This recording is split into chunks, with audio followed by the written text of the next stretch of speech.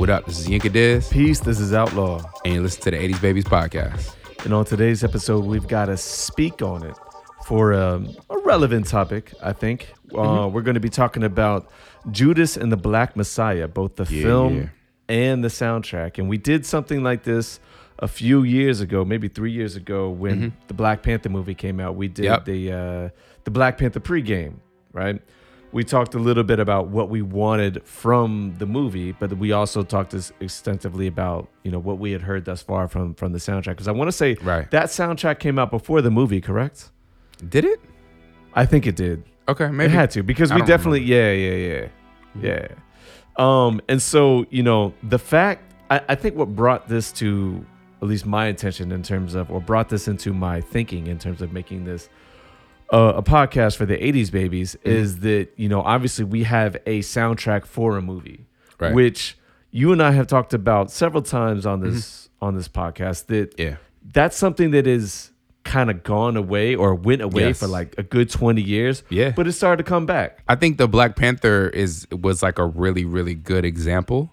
And I think we said when we did that episode, like, we hope that there's more of these. Like, we hope this continues. So it is dope that this, you know, kind of happened again.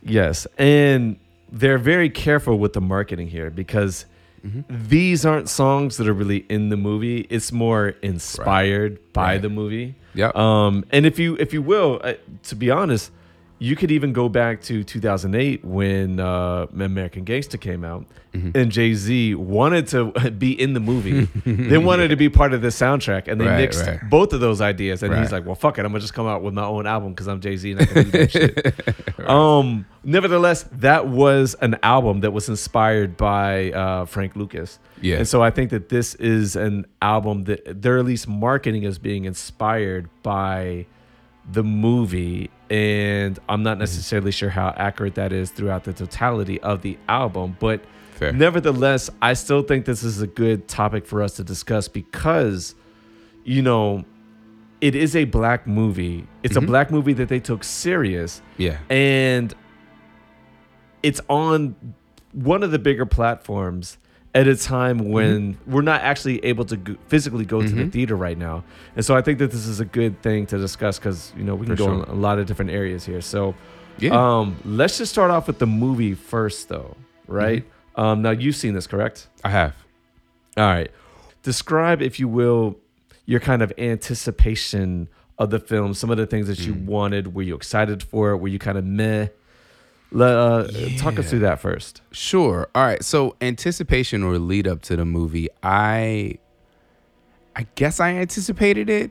I wondered what the approach was going to be. Right. I think, you know, it's and this is kind of sad, but I'll just say it. Like, you know, we're at a kind of a meme culture inflection point in history, and so the most I heard about this was that Daniel Kaluuya is from the UK and he's not from America and he's playing Fred Hampton, right? So the entire lead up that I heard had nothing to do with the fact that they're making a movie about Fred Hampton and everything to do with the fact that there's a guy that's not from America that's, you know, and then it's this whole like, well, how do we feel about Africans playing Black Americans and how do we feel about people from the UK playing Black Americans? And, you know, so it was about everything but Fred Hampton was my lead up to this movie. And so to be honest with you, if I'm really being myself, I was a little turned off because I was like, wow, like we're going to have a movie about, you know, a Black historical revolutionary, you know, Black Panther. And like nobody's talking about the fact that like this is, I mean, for all intents and purposes, a major motion picture, right? I mean, right now we can't all go to the movie theater. So while and it even came out in some theaters, right? It had a box office release and it was released on it had the equivalent of release too. Right, and it came out on the equivalent of the box office, which is, you know, like this kind of same time release strategy that they're doing. So like, this is a big deal. I mean, we as Black people complain about our history being rewritten, our history not being accurately, you know, reflected or reflected at all. And so now we have an opportunity on the big and small screen for our history to be, you know, pushed out there by a big, you know, network. and it's like all we're talking about is like, yo, is this guy is an American, like, you know? So I mean, I felt a way, to be honest. Like my lead up was like, I almost was just like, man, fuck this, like why did we do this? Almost in the same way of of it's funny that you mentioned the Black Panther, and we talked about the Black Panther, and we talked about the soundtrack, and I feel like we talked around it because we were being a little political, but fuck it, right? Like at the time, like there was all this talk about like, oh yeah, you know, there's this black dude, Kendrick Lamar. He's not from Africa. He's making an album, and it's about Black Panther, and Black Panther's supposed to be set in Africa, but like there's these American people, and they're making this movie about Africa, but it's like not really Africa because it's this place called Wakanda, and it's not really in Africa. And there was all this other shit around Black Panther before Black Panther really dropped, and I think. And I'm sorry, you know, I've been drinking. My man Outlaw's drinking. Like, oh yes, I'm currently drinking. Let's just keep it 1,000, bro. The ice clink against right. the glass. Fuck Bad Boy. It's a step late. No, I'm just playing. No, but you know, if I'm really being honest, like, you know, when we talked about the Black Panther, you know, soundtrack and the Black Panther movie, I think we kind of delicately tap danced around a lot of the political things that occurred, you know, in the wake and prior to that movie and soundtrack, which was, you know, the individuals putting it together, not being from Africa, the movie being about a place that's in Africa when there's people that really live in Africa, being made by people that are not from Africa, and all this other stuff. And in this case, it's, you know, the big headline prior to this dropping is that the lead, and he's not even really the lead, but, you know, Fred Hampton is being played by somebody that's not Black American, and the political implications of what that means.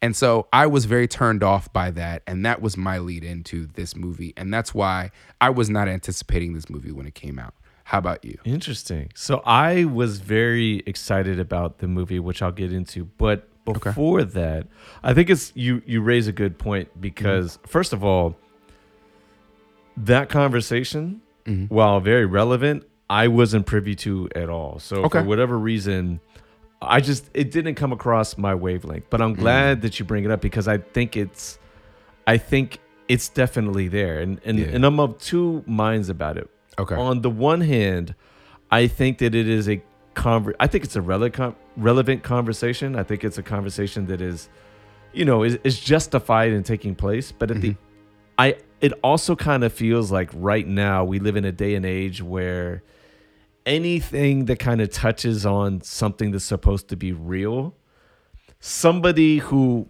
thinks they represent that real needs to come forth and tell us in advance why it sucks and why we shouldn't watch it. Right. Or why we shouldn't try to appreciate it. Yeah. Right? Like, and it doesn't matter, even if that thing is perfect, somebody is going to find something to criticize. Right. Right. And that's not to say that that's not what happens here.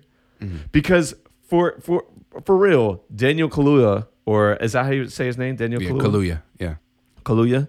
Yes, he's not American. But like, does it really matter? You know, and here's the thing. It is a legitimate question to ask, like, well, does it matter? But then you also have to really think from an artistic standpoint, or even from like what you're trying to get from the movie from an historical perspective. Like, does it matter?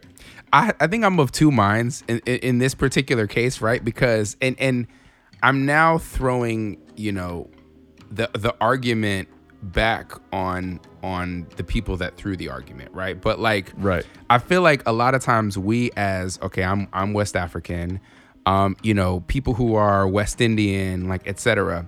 We complain a lot when a good example is Concussion. I didn't watch that movie, but you know, people complained, right? Like they said, okay, why is Will Smith playing a Nigerian guy, right? And trying to do his accent when you could literally just cast a Nigerian guy? Like, that's the most populous African nation. There's a lot of fucking Nigerians. They could have cast Chiwetel. You could, there's mad people you could have cast, right? So it's like, you know, like Jimon Hanzao, even though he's not Nigerian, but he's close. He would have been, at least he's from the continent, right? Like there's plenty of people. And he's from that region. He's a bordering nation, right? But you know, instead, like they're just like, oh, he's black. Like We're just gonna get him to imitate the you know, the accent. So like from that perspective, I understand why black people are like, there's plenty of black people that you could have got to play Fred Hampton. Why would you not just get a black American person to play this black American hero? I understand that.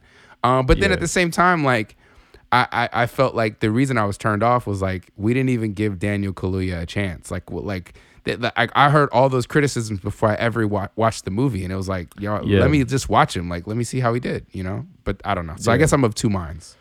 No, I feel you. Yeah, it's hard for me to really talk on that just because, like I said, I wasn't privy. That was not the criticism I heard about this movie leading up to it. The potential criticism I heard were from black Americans who care about this shit.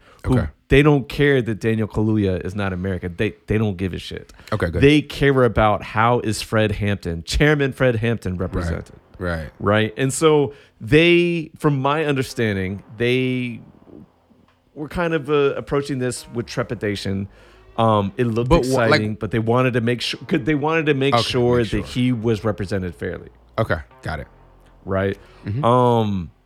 Now, for me personally, I was really excited about it because it looked to me for two reasons. One, it looked like they were taking the subject matter seriously. Yes. Right. Yes. You could tell from the cinematography in the trailer, the actors that they chose, the movie, like the way they package everything. It's like, all right, you could tell that they're going to take this movie seriously. Fact. And I had a feeling that they weren't going to hold any punches when it came to the depictions of the FBI in particular.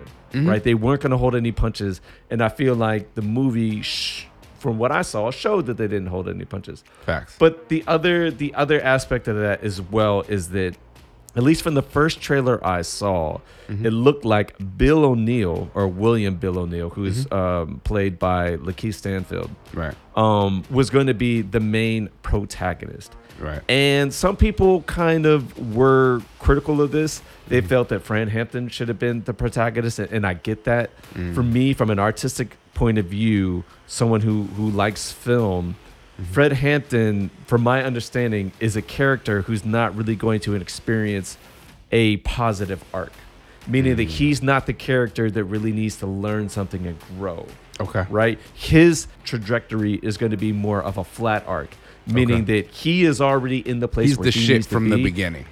Exactly. And it's a short time frame. Right. And he's going to affect the world around him. So from that perspective, while you can have a very compelling story if he's the main character, for me, from an artistic point of view, I can also see the justification for making that, like, no, let's make the villain, if you will, the protagonist. Yep. And let's see how his arc goes. And from an artistic point of view, I'm like, yo, I kind of fucks with that. Now, I agree. Did that necessarily portray throughout the movie? I'm not sure. That's kind of my critique of the movie. But nevertheless, I was kind of excited to see that premise. Would it have been an historical representation? I don't know. But from an artistic lens, like, I was like, all right, like, this is cool. Like, so I'm looking forward to this movie. So, you know, it comes out and I see it like the day it comes out. Like, it's on HBO Max. It's like, boom, like, you know, I got my girl. I'm like, yo, we gonna watch this movie. And she's like, all right, cool. So we watching this movie. Okay. You know what I'm saying? So like, I was very, very excited to see this movie come out. And so that's just kind of my thoughts. So before you give us how you felt about it, critical reception, you know, did you see, you know, what folks were saying? So generally speaking, I think the reception is, it was good. It wasn't great. Okay. It wasn't amazing, but it was good. Yeah. It was good. You know, we respected it was made. I enjoyed it. I appreciated it. I'll watch it again. It's a good movie.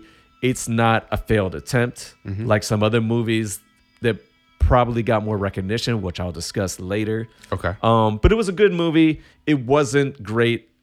I think that's kind of the reception that I got from it. And this is both from this is from myself. This is from people who just kind of just want to watch a black movie. And this is also from people who care about the historical depiction from, or rather of Fred Hampton. Now, I will say that I've also been privy to people who kind of know Fred Hampton's family intimately. Okay. And apparently, his family was not contacted at all during the production of this movie, which I take issue with. Like not even his wife and his son who are in the movie? Apparently not. Apparently wow. not. Now, I am hearing this actually from an individual. I'm not reading this. This is from somebody who knows the family. Okay. Right? And supposedly one of his cousins, I think, or like the descendant of cousin of his was very they took issue with how Fred Hampton was portrayed, and they really took issue with the fact that they were not contacted as a family for this movie. Very similarly to where The Green Book, which is a movie that I felt took unfair criticism, especially from people who didn't even watch the movie. Yeah. And called it a white savior movie, which I can kind of see, but it really, really wasn't, in my opinion. Like it was, but it wasn't. I didn't see the movie.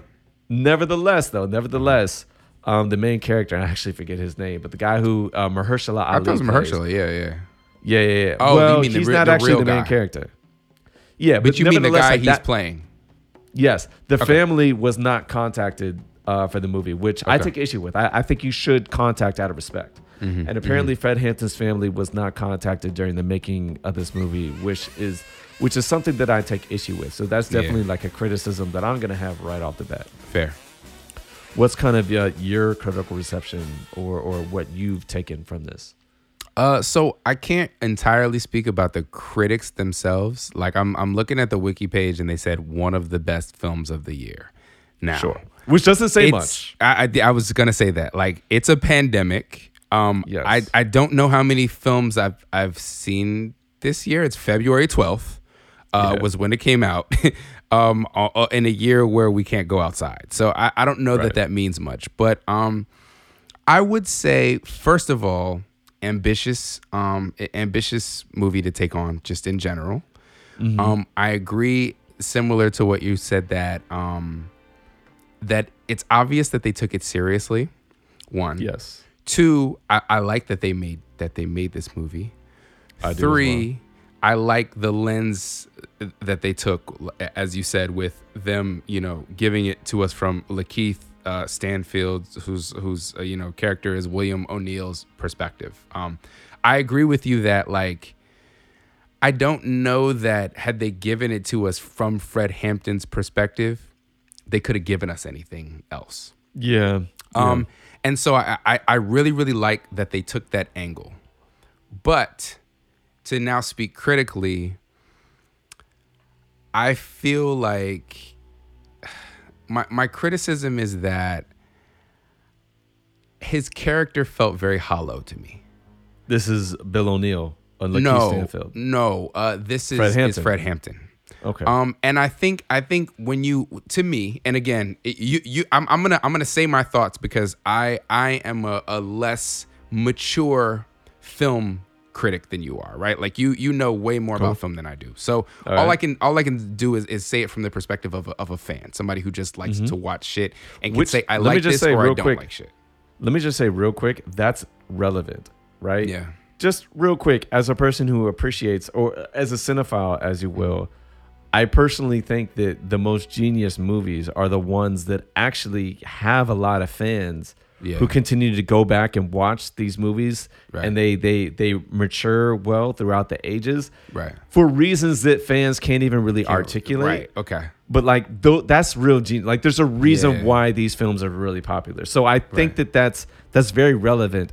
Okay. If it is just like a layman's perspective, it's more than relevant. So go ahead. Well, I'm gonna preface mine by saying that it's a layperson's perspective. I don't claim to be any type of a film expert at all. But like, my issue is, when you tackle somebody like a Fred Hampton, right? Somebody who is a historical figure, who people have, emotion around, who there is a lot of documented history around, et cetera. They're that. If you're gonna make a movie about that person, you need to tell us something unique that we don't all already know about the person. Right. Or you need to like give us some sort of a twist on like what we know, where it's depicted in such a way that it somehow engages us, right? Right. So I think the twist was, we're not going to give it to you from his perspective. We're going to give it to you from William O'Neill's perspective. Great. Right. Love it. However, I still found his particular character very, very hollow. Yes. And there were specific moments that showed me how hollow I felt he was. There were two specific moments that I remember. And the one that really, really like pops out and resonates to me. I remember I'm watching the movie and I'm just kind of like, I want to care more about his story and I want to feel more engaged. There's a moment where he's talking to his baby mom, love interest. I don't know if they got married. Yeah, that's fine. And he says to her, he tells her Deborah Johnson, right? And he tells her the story about his mother babysitting Emmett Till, right? And so like there's this whole moment, and it's almost glossed over. It's like a 2-minute moment, but it's like a shining moment where he says, my mother was a babysitter for Emmett Till. Which, I hope most folks who, are listening to the podcast know the story of Emmett Till. If you don't, please, pause this, go look up Emmett Till, look at the picture, like understand that story. That story is very, very relevant in Black American history. I'm laughing because I recently had a little sit down with a Black person who was not educated on Emmett Till. And I was like, wait, what? Wow. And so the fact that you're saying that, like, if you haven't been educated on this person, like normally I would be like very dismissive of that. Say like, oh, everybody knows Emmett Till. Apparently not. So yes, listen to Yinka. And that's one of the reasons why this movie is so important, right? Like a lot of Black American history has been swept under the rug. And there's so many like really, really important things that you would think all of us know that a lot of us just don't know. And I think it's because a lot of American history is just ugly. And, I think honestly, and this is a tangent and I'll try not to go down the rabbit hole, but like, let's go. I feel like we talk a lot about like people will talk about like social media and like how like, you look on somebody's social media and it's just like these amazing moments and they don't talk about their sad moments. And I'm starting to feel like our history books are that too. Like America doesn't want to talk about what American history really is. So instead we talk about I Cannot Tell a Lie, fucking George Washington, and how the authors of the Constitution and the highlight moments, and we don't talk about the fucking ugly shit that has happened in American history. History has been written by the victors, man. Yeah. And the victors love glorifying themselves. Facts. But yeah, Emmett Till is to me one of the ugliest stories, and and there's a lot of fucking ugly stories in American history. But this is one of the ugliest because it's a child. And, he talks about how his mother, was a babysitter of Emmett Till. Mm-hmm. And, he even goes to the detail of talking about how he and his mother did not go to Emmett Till's funeral because his mother did not want to see Emmett Till's body in this, this shape. And he talks about how like that's the moment that kind of put him in the movement where he's like, yo, I need to help organize people and make some sort of a change in society because of that moment. I don't know if that's a true story. I hope it is. I mean, I don't know that I hope it is, but if it is a true story, like that is something that is unique that I didn't know about Fred Hampton, that I don't think most people knew about Fred Hampton, that uniquely tells me something about a public figure, a historical figure that I can go Google that tells me something about him as a man. Yeah. And I feel like that type of insight is what I hoped to gain from this movie. Mm-hmm. And I don't necessarily feel like I gained it. It was that moment, and then the other moment, and it's really sad that I say this, but it is what it is. The other moment that I was like, wow, light bulb, the end, cops kill him. Sorry, spoiler alert. And then they show the text on the screen and it says, Fred Hampton dies. He was 21. I'm like, this motherfucker was 21? Yeah. The whole movie? Like, I had no idea he was that young. And and it's wild because, like, I mean, again, I know about Fred Hampton. I know about the general history, but, like, they didn't double click and really drive home the fact that this man was a child leading men the entire movie. That's why Chairman Hampton, Chairman Fred, is so respected. Yo, bro, like that's crazy. Young. And so like those two pieces of information told me something about him that I didn't necessarily come into the film knowing and understanding. Yeah. And those were the types of insights that I would have wanted to feel like I got some sort of a 3-dimensional picture that was insightful about the person that the movie was about. And I don't think I really got that from Fred Hampton or his wife. And then at the very end, I'm sorry, one more thing. Then at the very end, when they showed that he was 21, then they also said his wife went on to like she was his speechwriter. She went on to do all this amazing shit. Her son is the leader of the movement now. I'm like, why is this text? Like, this is the type of stuff that I would have wanted to know and get from this film. So, all right. Well, I think not to diminish Deborah Johnson and her son, but I think that if you start to really expand on their characters, I mean, you're going to get a really long film. Yeah, no, that's fair. A film. That's fair.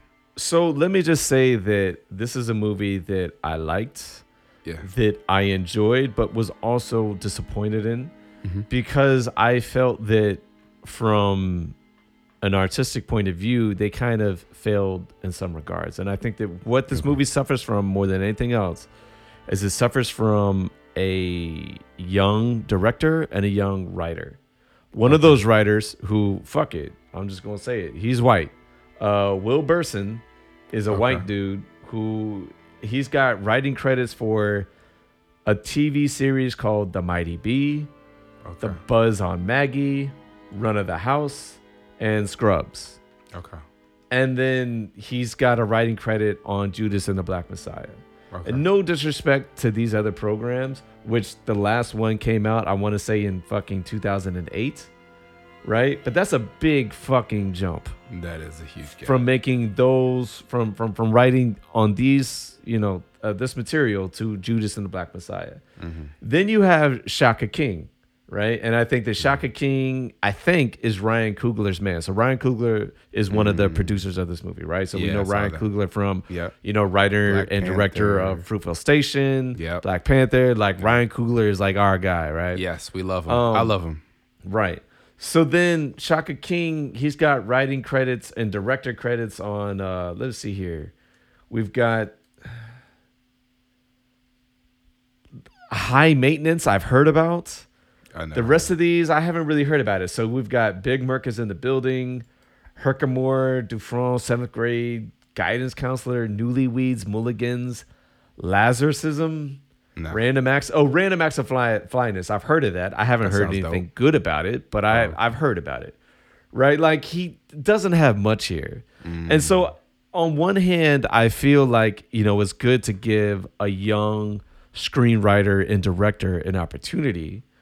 But at the same time, too, this is a very important subject matter, and their lack of experience shows. Now, you can make the same argument for Ryan Coogler and what he did, but nevertheless, I thought that he kind of hit it out of the park with Fruitvale Station. Yeah, he knocked it out the park. Exactly. So he has a demonstrated track record that he can be successful.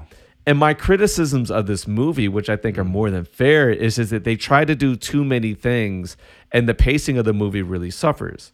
So for example, right, like they didn't commit to one specific idea. So if you wanted to commit to the idea that Fred Hampton is our flat art character and Bill O'Neill is our protagonist, and we're really going to journey through this character, then you can't have Bill O'Neill getting arrested. Then all of a sudden he's at a Panther meeting. Then all of a sudden he's a fucking top lieutenant. Wait, what? Right. And all the while, while that happens, you never see him interact with Fred Hampton. Right. It's like, no, like if you really want to go with that dynamic, which I think you could have done, then you need more one-on-one moments between the two of them. And even if they're fucking fabricated, I don't care, because you're already fabricating enough of the story just by default.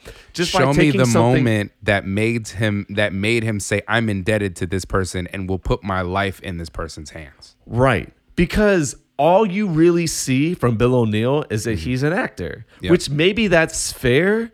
But at the same time, like, when you're talking about film as art, I always feel like you need to learn something. Like, that's one of the reasons why, just quick tangent here, that's one of my criticisms of what we'll call reality TV, right? In the sense that, like, once you watch one season of a show, any fucking reality TV show, you pretty much picked up anything. You pretty much picked up all you're going to learn from it. That's pretty much every single show, whether it be Survivor, The Bachelor, Real Housewives, Love and Hip Hop, any of these things. Like, you watch one season, and that's all you really need to watch. Everything else is just like, well, it's just going to default to drama. Yeah. Right. Rinse and repeat. So, right. And so from that perspective, like, that's why those programs are like a waste of time to me, because it's like, I'm not going to learn anything. And so it's like, okay, fine. Like, for this film, I want to kind of learn something. And where you learn something is in like these dramatic sequences between, or these dramatic scenes with the artist or with the characters in play. And I think that they don't do enough of that, because what they ultimately try to do was, I think that they try to hit every single plot point.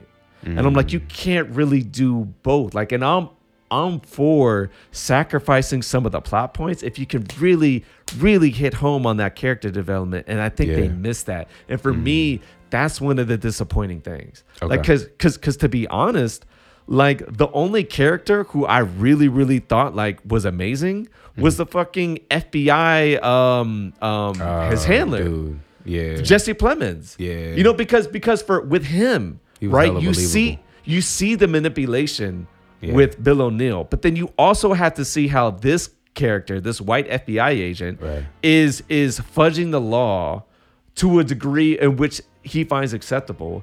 And then to see him interact with J. Edgar Hoover, Martin Sheen's character, and be like, well, we're going to arrest him. He's going to jail. It's like, oh, that's not enough. But like, why are we doing this? Right. Yeah. Like, that's a legitimate question. Yeah. And so the thing is like, my criticism is that like, the most powerful like character moment shouldn't be from that fucking character. That's true. Right. It should be from either Fred Hampton or Bill O'Neill or someone else, affiliated with that group. And it's just like, for example, so Algie Smith plays Jake Winters, right? And he was somebody who, like, his friend approaches some police officers in like some like restaurant, some corner bodega, whatever, pulls the gun out, gets shot, goes to the hospital, right? Jake Winters goes to visit him. Then all of a sudden they transfer him. He ends up dead. Then he goes rogue, and then he ends up dead. And it's just like, this is an underdeveloped character, yet you're highlighting this to kind of like hit on the plot points. Yeah. And it's kind of like,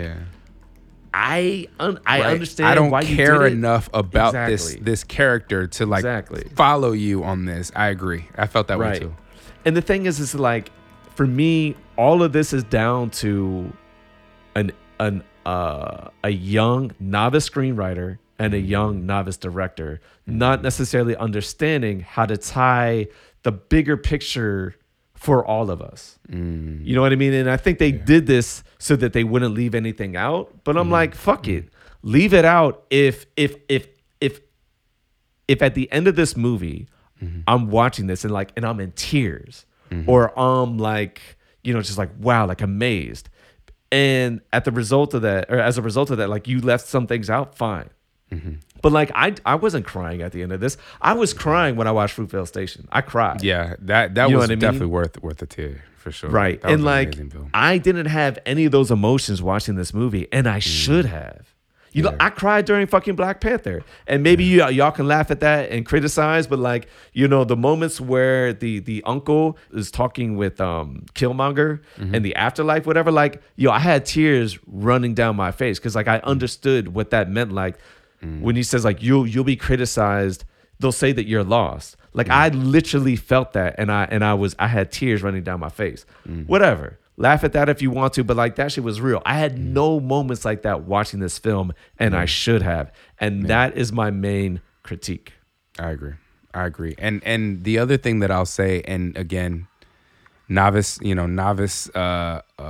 perspective, but I felt like the most captivating scenes of the film occurred in Bill O'Neill's car. Right. Yeah. And that's, that's no diss. Like the car chase scenes and stuff like that were cool. Like, and that was a really cool camera angle. But I just feel like, from a cinematography perspective, I feel like they could have made more things more gripping. And like one of the great examples, and probably the best example, right, is the shootout between the police and the Black Panthers when he was in jail. Right. I kind of didn't care that much.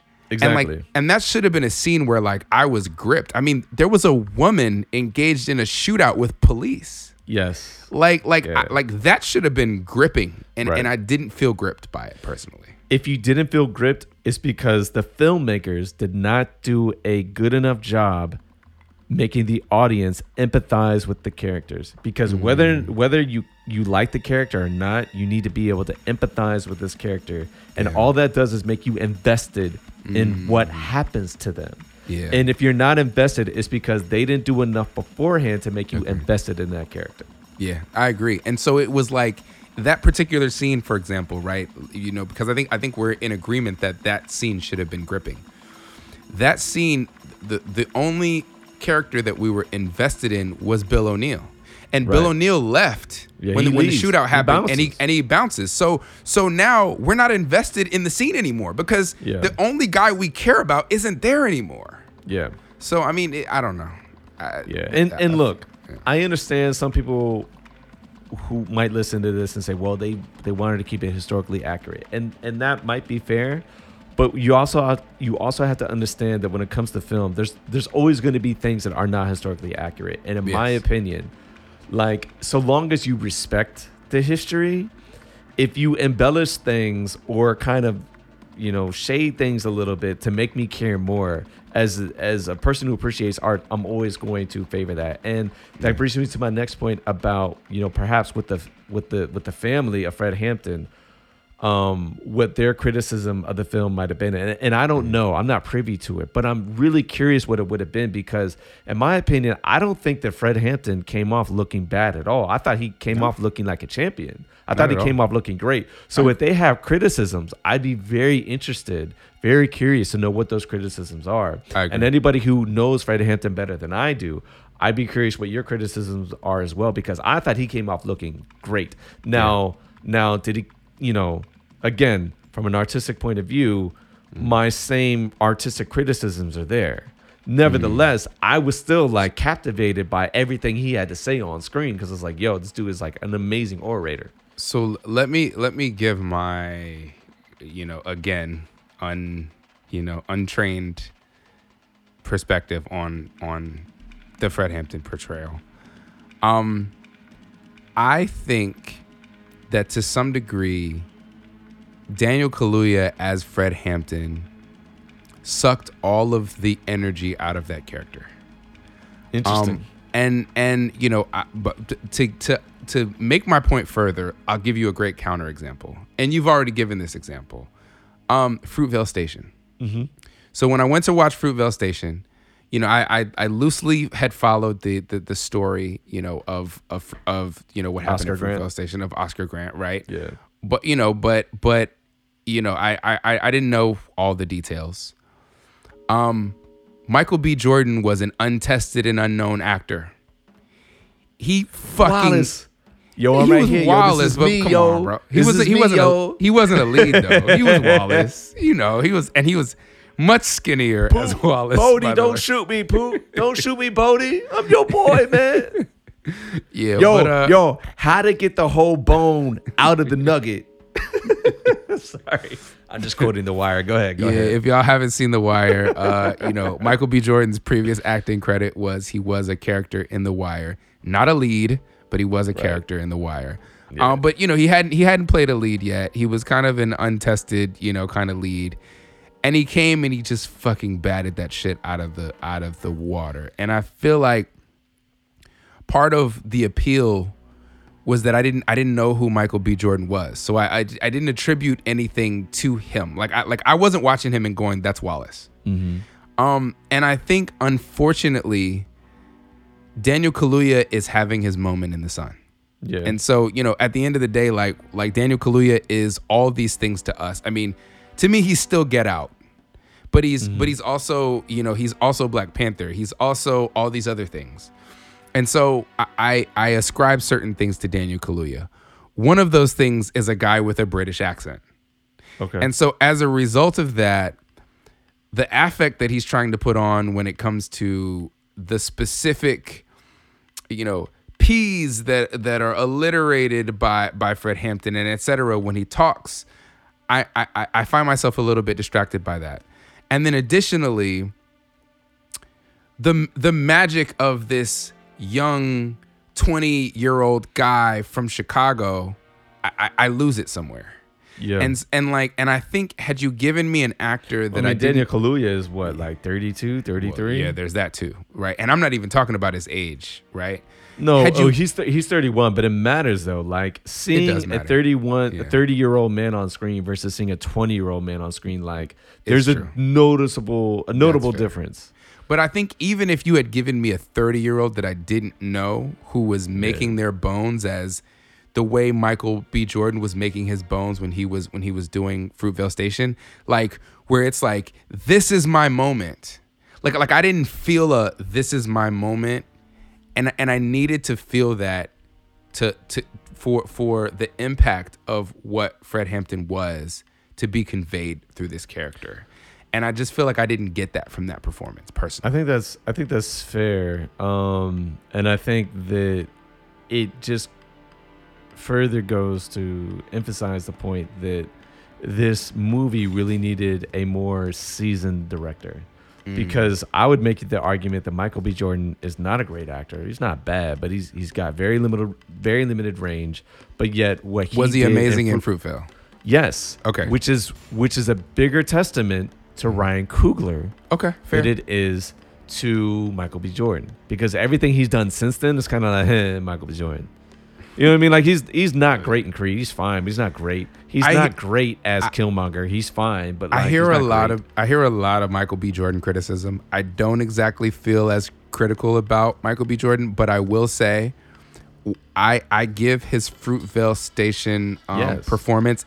It's a differentiated. It's separate from the rest of his career. That has everything to do with Ryan Coogler. That's fair.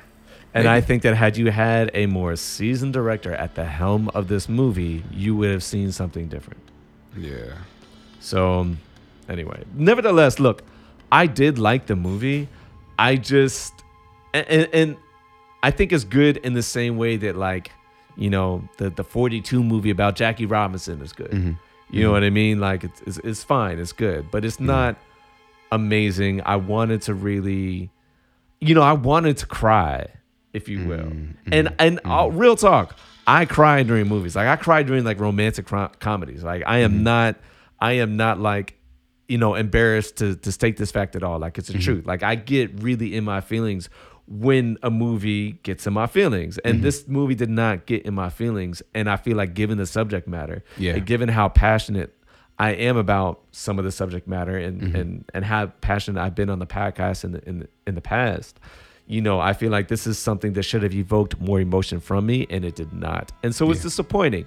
Did I hate the movie? No. I'm glad it exists. I'm glad they took the subject matter seriously. I'm glad that they did not, you know, that they painted the FBI the way that they did, very much unlike Black Klansman, right? And that was the only thing I was nervous about going into this movie. I did not want another Black Klansman. I know that Spike Lee got his award for Best Director at the Oscars. I think he's deserved it in the past, but not for that movie. Okay. I thought that movie, while entertaining, was fucking trash. It is historically inaccurate. None of that shit happened. Yes, there was a black police officer who was undercover with the KKK in a similar fashion. That's about the extent of how that movie is accurate. The rest of it is complete bollocks, and it is a police friendly movie, right? The police come off looking like good guys in that movie, despite the fact that it shows clips, real live today, modern clips of like Black Lives Matter protests that are very much anti-police, if you will. That is a very pro-police of police-friendly movie. So, Judas and the Black Messiah is not that. Definitely Thank God. Thank God it's not that. So, anyway, do you have any more thoughts about the movie before we get into the soundtrack? Not really. Soundtrack? I think people should go see it though. Like, I mean, it ain't even a go, right? Like, if you got HBO Max, watch this shit. Watch it for sure. And I think we need to do a better job in our community of communicating the accurate history of what happened in our community and what happened among us. So the fact that this attempts to portray actual historical events is important. Yeah, agreed. So. Let's get into the soundtrack. And I don't think either one of us has gotten the chance to really sit with this the way we did perhaps with Black Panther. Right. But nevertheless, it came out. It's on Spotify. It's on your streaming channels. What'd you think of this? I think it was good, generally. I think that if I had to rank it with Black Panther soundtrack, I would say Black Panther soundtrack was better and more focused. Okay. But the highs are really high. Like there's like a few tracks on here that I really, really like. Yeah. So let's get into, all right. So I don't know about the critical reception of this. I haven't seen the critical reception online. I haven't really spoken to many folks about the soundtrack. And I think that there's several reasons for that. I think one of the reasons has to do with the fact that, like, look, we're all in a house right now. Yeah. Black Panther, when that came out, we were all going to see that. That was an event. That's true. I think Judas and the Black Messiah is something that would have been an event we would have gone to see. We would have listened to the soundtrack. We would have known we're listening to the soundtrack. Now we don't really know we're doing that. So I don't really know what that's about. That's fair. Nevertheless, I agree with you that Black Panther is a more focused effort. But between the two of these albums, I'll take this one because there's no song on Black Panther that I need more than I need a few songs on this soundtrack. And I know that there's some recency bias in there, but no. When it comes to songs, when it comes to me picking songs that I really, really like, I do a pretty good job of that. And there's two songs in particular on this album that I really, really like. So we'll get into that. So let's just go with highlights and lowlights. And we might as well start off with the highlights. Why not? So what are your overarching highlights about this inspired soundtrack? I mean, I don't know that I have overarching highlights to a spot soundtrack. That's fair. I mean, I think, that generally it was well done, I guess. I don't know. What's your overarching highlight?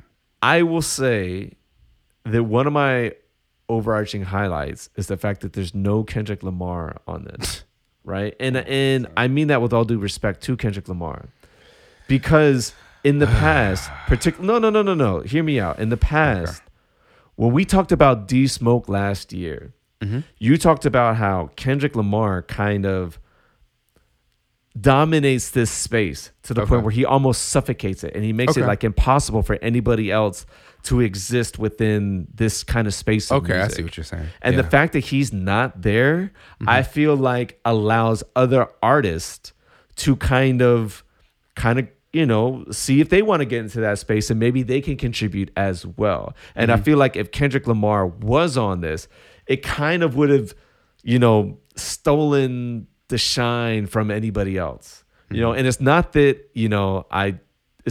I would not have wanted him on this, because the fact that he's not on this is also an overarching low light. But I think the fact that he isn't on here allows us to hear from other artists who you would ordinarily like expect Kendrick Lamar to just like dominate and like succeed. You know what I'm saying? Like it gives other artists a chance. And for example, we could talk about, Her has a really good performance on this. Her might be, the best contribution to this album. And if Kendrick Lamar is on this, instead of talking about Her, we might be talking about Kendrick Lamar, right? So anyway, so that to me is an overarching highlight. The other overarching highlight is Hit Boy. Yeah, that's your boy. He's featured on. He's the producer for several tracks. He's also the vocalist on the track. Yeah. But I think that the amount of Hit Boy contributions we have gives us kind of like a cohesive feel. Mm-hmm. It's not the same kind of TDE inspired feel that we have from Black Panther, but I think it's enough that it feels like, okay, all of these songs kind of, I can understand how in 2021 they'd all be on the same album. Yeah. It's enough there. So yeah, so Hit Boy is a highlight. Dope. Overarching, or should we just get into, I guess, track for track highlights? So can I give a Mullite? Sure. Hit Boy is a Mullite for me. Okay. And it's funny because my boy Lee, shout out to Lee, Quiz, he hit me and he said, "Yo, I know Hit Boy's your man, but like he has some really mediocre beats right now."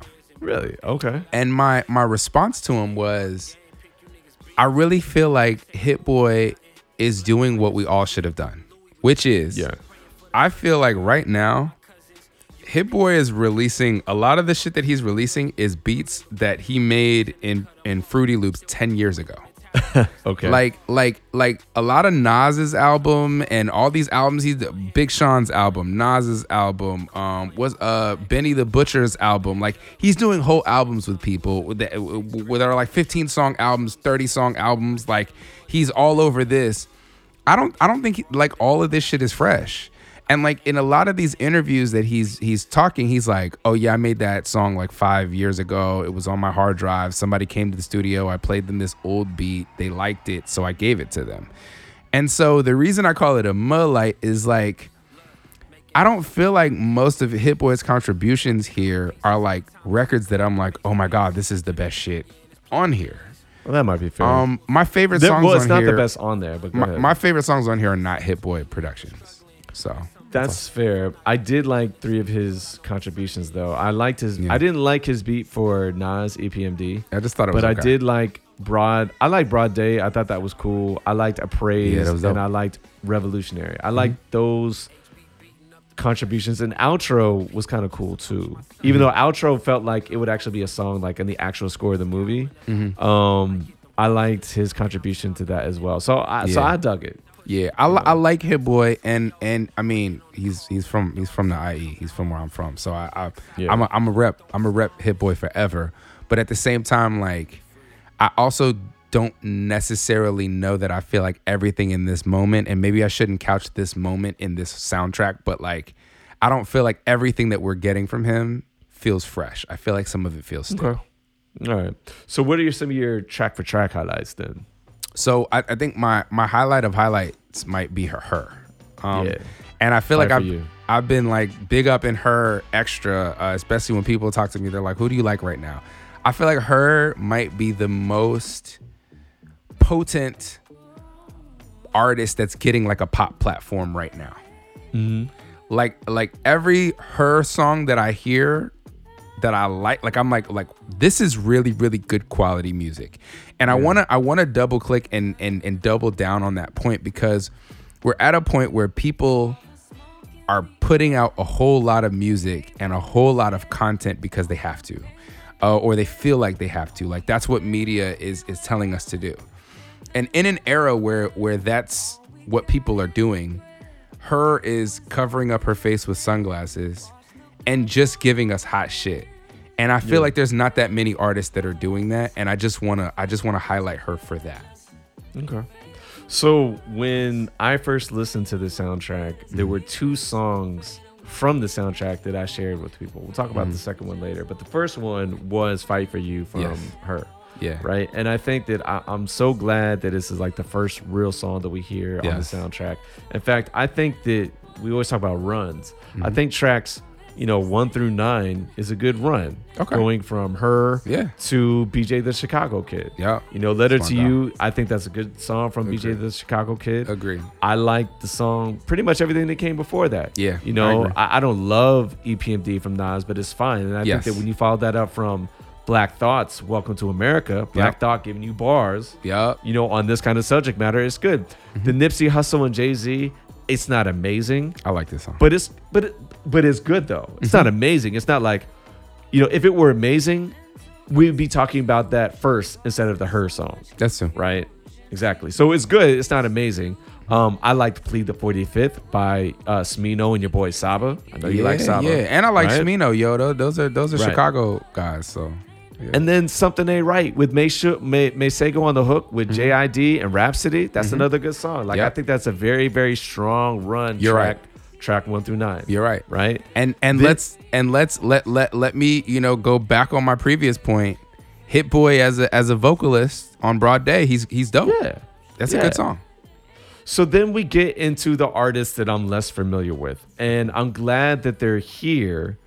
Although, I said that my overarching highlight was that Kendrick Lamar wasn't here, so that it gave other artists an opportunity. But then you have some artists who don't really do anything with the platform that they're given. They don't really contribute anything to any of the themes in this movie. Okay, so who you got? And so Call them out, man. Fuck it. Like, On Your Mind, Lil Durk. Yeah, that's not good. I'm not sure if that has anything to do here. I know that like All Black and Revolutionary from G Herbo, from the titles, they seem like they have something to do with it. But when you actually listen to it, you're like, all right, this is kind of unnecessary. Right. But then, here's an interesting one, right? Okay. You have a Praise, which again, produced by Hit Boy. And you got White Dave on here. Do you know who White Dave is? I didn't until now. I looked it up and I'm like, shit, that's Ryan Coogler's brother. Yes. I had no idea. It's Ryan Coogler's brother. I think is I forget what it is, something Coogler. Noah Coogler. Noah Coogler. Yep. And he's got a name like White Dave. You think it's gonna be some white I thought boy. it was gonna be a white dude. Right.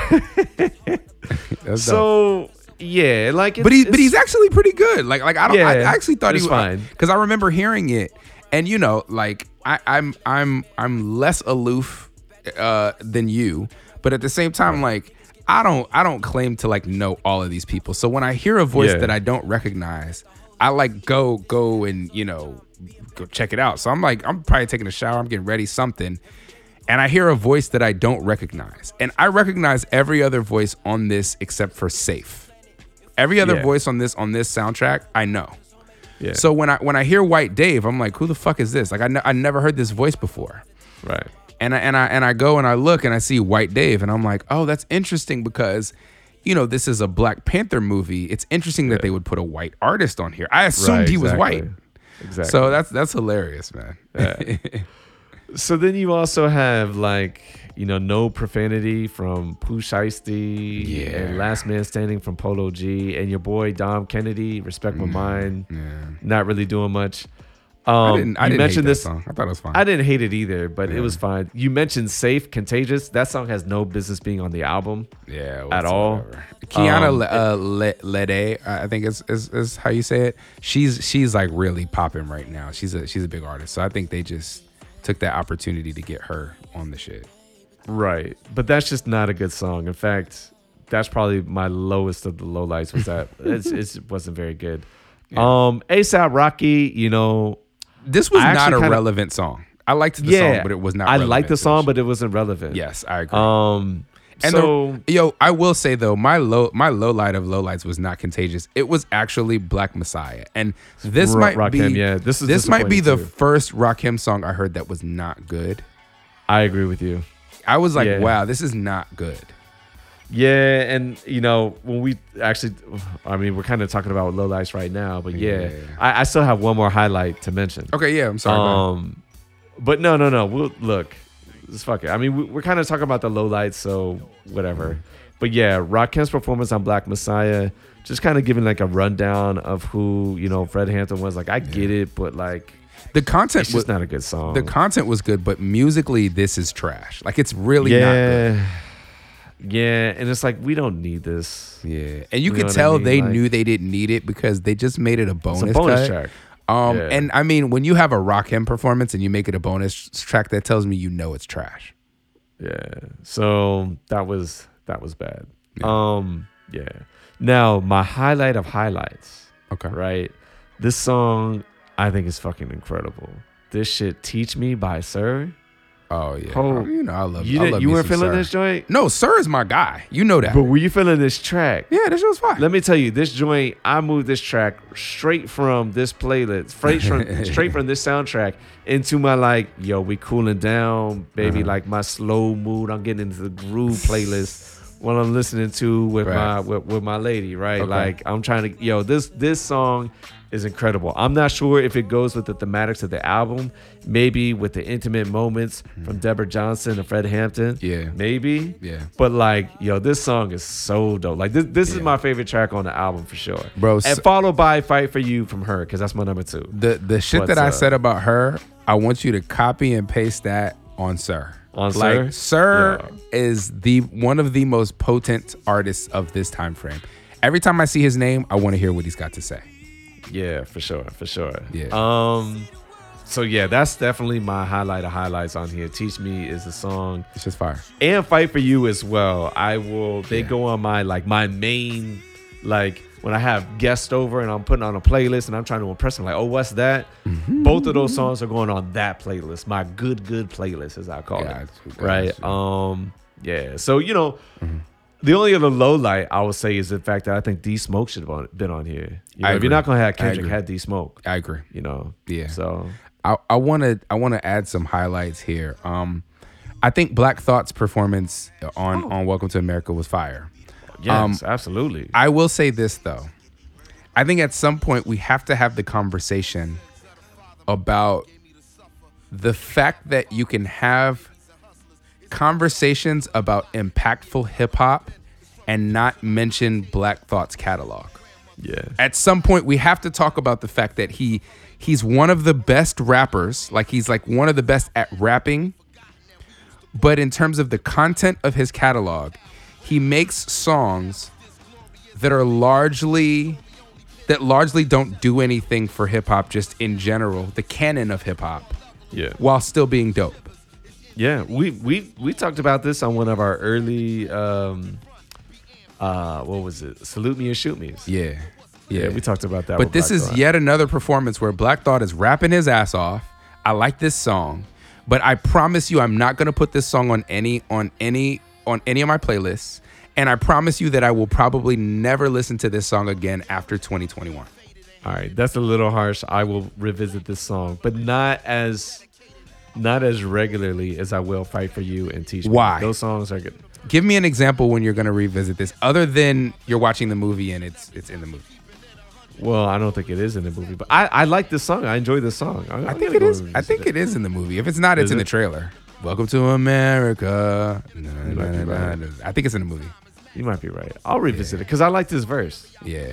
No, I mean, it's fire, but there's a lot of fire Black Thought verses that at some point, and I guess this is a criticism of somebody who I think is an amazing artist who has a differentiated skill set.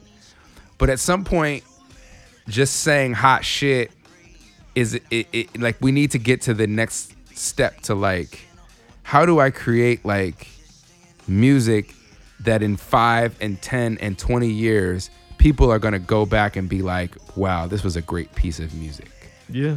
I don't know that Black Thought has any, if not much of that. Like The Roots has some, but not as much as they should, which is why for folks who have not listened to that Salute Me or Shoot Me, we did this back in like 2017, I think. Yeah. And what I said then, which is what I'll say now, is that The Roots are the biggest underperformers in hip hop history. And I mean that with all sincerity, and has not changed. Yeah.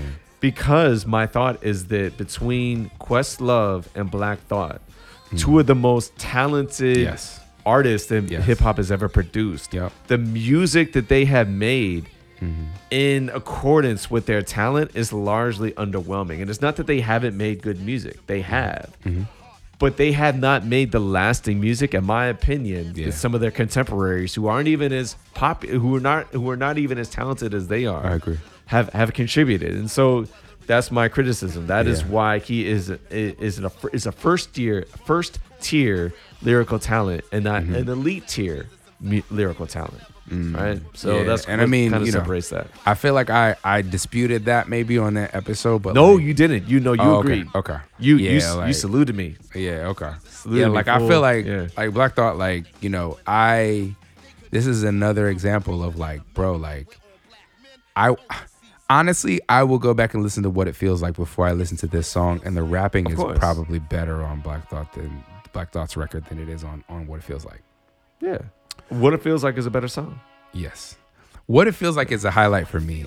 This is an old Nipsey, record. It was made 8 years ago. They kind of took off. It was a Tito Lopez song. They took off Tito Lopez's verses and put Jay-Z on in place of him. Okay. I love what 1500 or Nothing and Mars and Rants and Mike and Keys and all these people that are Nipsey's kind of team did in terms of all the musical layers that they added on top of this shit. I like Jay-Z's, add to it. If you ask Zawadi, Jay's taking swipes at Drake. I don't know. I'm not gonna lend anything to that. But I really like this record. I liked it as well. It wasn't fire. Like, for example, in the hip hop chat that we're both in on WhatsApp, people were like, "Oh, I'm gonna skip straight to this track," and it's just like, I actually went to this track last because I thought it was gonna be the best one, and I was like, "Oh no, it's not the best one. This Fight for You and Teach Me are the best songs." Yeah. And then What It Feels Like is good, but it's not amazing. Yeah. But it was good. It's definitely good. Yeah. So I don't need to go track for track. I'm gonna say your run is a solid run for me. I'll just give a couple of little sprinkles. Hit Boy as a vocal performer, I think he's an underrated vocal performer. If y'all haven't heard, there's a group called Half a Mill. It's Hit Boy and Dom Kennedy. They have 2 albums out together of them together as vocalists. Hit Boy is an underrated rapper. He can rap, and here he performs well. I think Smino is really underrated in our generation. I think the generation below us, the younger people, know that he can go, but our generation doesn't. I think Smino is really interesting. He's dope on this shit. Yeah, like cadence-wise, I think he has the most interesting cadences maybe of any rapper right now. And the shit he's doing with his voice. He's dope on this track. Yeah, sure. like he doesn't always say hot shit, but the way he says shit is always hot. So I always, when I see Smino's name, I'm like, he's gonna do some creative shit with his cadences, and I just want to see what he's gonna do. And Saba can just fucking rap, like, so. Yeah, Chicago Cats. JID to me is one of the top lyricists in the game today. To me, he's one of the best lyricists of this generation. So I always go to some shit that he's on, and I love Mashego, so there's that. Yeah, everybody loves Mashego. And then BJ the Chicago Kid. I've been singing his praises on this podcast for fucking 4 years, so I know I love great. That and was ready for that. And then like you said, like then I get to Little Durk, and I'm just like, eh. Yeah. And then there's performances here and there. I actually didn't think the Dom Kennedy performance was bad. I don't know. You didn't like it, but I liked it. I just didn't think it was necessarily relevant to the album. Fair, but that being said, though, some of the other ones that I liked probably weren't relevant either. Yeah, I'm not sure if Letter to You is relevant to the album. I just like the song. I think knowing Dom Kennedy and as a Dom Kennedy fan, this is literally the most revolutionary you're ever going to get Dom Kennedy. Sorry, Dom Kennedy. I don't mean to put you in a box, but like, he's just not, that's just not his bag. So like, I feel like this for him was the most like, Black Panther you're going to get. So gotcha. I liked it. Sir, of course, amazing. And then, like I said, the A$AP Rocky song was fine. It just didn't have shit to do with what we were talking about. I agree. So, either way, it's good for us to talk about projects like this, where we can talk about the Black movie and the Black soundtrack. Yes. It's good. And I think we do need more of them. The last time we were really able to do this, we talked about, what was the MCU joint on Netflix? The Bulletproof dude, Luke Cage. Oh yeah, true.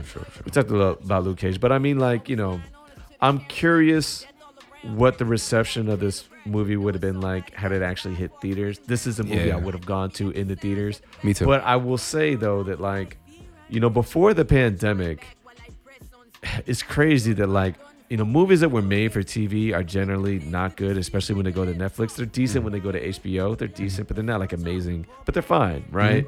But like Netflix does such a good job with original TV content. They do a horrible job with original films. Most of the original films are not good. Amazon Prime does a little bit better, right? Yeah. And I feel like as the pandemic hit, you know, we're getting these movies, and some of them are even worse than what we would have gotten as straight for TV movies or straight for streaming before the pandemic. Facts. Right? Like I feel like the best movie I've seen is probably like King of Staten Island with fucking Pete Davidson and Bill Burr. That's a good movie? It is a good movie. I liked it. I haven't seen it. I Care a Lot with Rosamund Pike. Yeah, that was good. And I thought it was very entertaining. There's some plot holes that don't really make sense. Facts. But that's fine. But it was very entertaining, right? Yeah. And then like there's this movie which is good, but it's kind of just like, man, like I just been kind of wanting more from movies. And a lot of the movies that I've seen have just been kind of disappointing. And you know, I don't know, maybe if this movie did hit theaters it'd be better, but probably not. I don't know. Probably not. We'll see. Yeah. We'll see. So anyway, it's So good for us to have these conversations. Go ahead. So here's a question. What movies, you know, in this vein do you want to see? Like, are you anticipating any specific stories being told in this kind of cinematic way? In terms of this subject matter? Yeah. I mean, I was looking forward to this. Well, other than this. What else is coming out? I mean, they've got the remake of fucking Candyman's coming out at some point. That's been shelved. I mean, who knows? I don't really know what's coming out, so I'm not really sure what to look forward to. Yeah. You know, I'd be interested to see the Bobby Seale and, you know, like some of the other Black Panthers. Are they doing that stuff? No, I'm not saying that it's in production. I'm just saying that I would be interested to see if they wanted to kind of try to take a lens on. It's a really difficult subject matter to tackle, and I think that's one thing I've probably been a little too critical of. And in terms of like with a movie like this, you know, I like the art, but other people are like, no, you got to get the historical fact right. Right. But it's just like, look, if you do that and people don't care about the movie, what's the point? Yep. I agree. You know what I mean? I think there's a balance, and it's not binary. It's not either or. There is a balance that needs to be had. Right. So yeah, and I think that they tried to strike the balance here. They failed. You know, I think a more seasoned director get this correct, but you know, it is what it is. Yeah. So fair. So last question before we, you know, kind of take off. What were your thoughts on Lakeith Stanfield's performance here?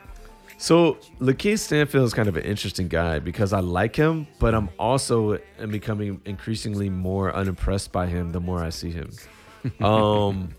Like I love Lakeith Stanfield in Atlanta as Darius. Yes, I mean, he's fucking awesome. I agree. And he's been good in other things before he became like a big name. But like you see him in The Photograph, and again, it's just like that's just an uninspired movie. Yeah, he was good in Get Out as well. I mean, he was going to Get Out for this brief little cameo, right?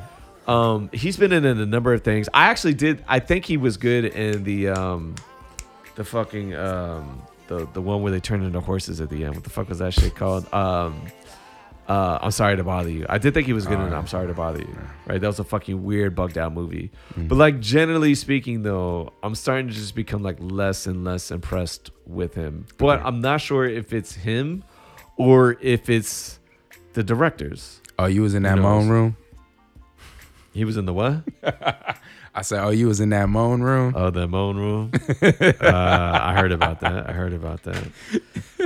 Anyway. Yeah, so, you know, I think that his issue here, I think I'm gonna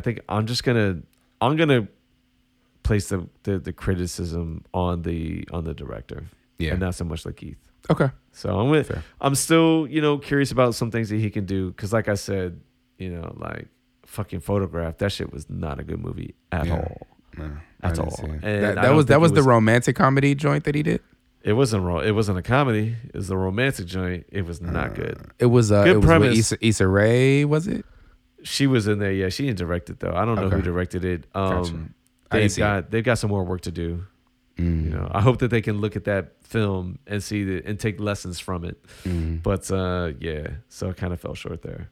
Bad. Well, I just wanted to get your take on that because you know, I didn't really have thoughts on Lakeith's performance, but I think I'm similar to you, kind of just like, all right, bro, where do we go from here? Because I feel like similar to Daniel Kaluuya, they're both kind of having their moment in the sun right now. So, you know, I don't think I took anything negative away from Daniel Kaluuya's performance, but I don't think I took anything at all away from Lakeith's performance. And as the star of the movie, I don't know that I liked that.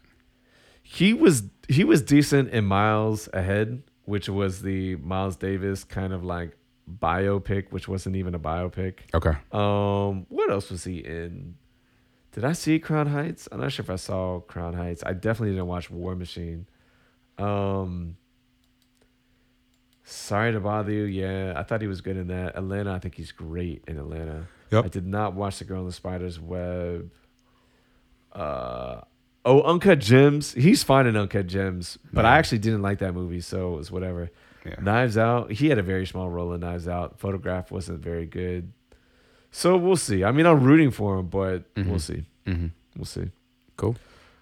All right. So I think that should wrap it up for our coverage, if you will, on Judas and the Black Messiah, both the movie and the inspired album. Yeah, let's keep making these movies. I think, but try to give us something unique to learn something new about the person that it's about. That's my general overarching take. Yeah, and I'm just saying it's good for us to take this subject matter seriously, but also, you know, let's get some better writers and some better directors. Boom. Yeah. All right, yo. Peace.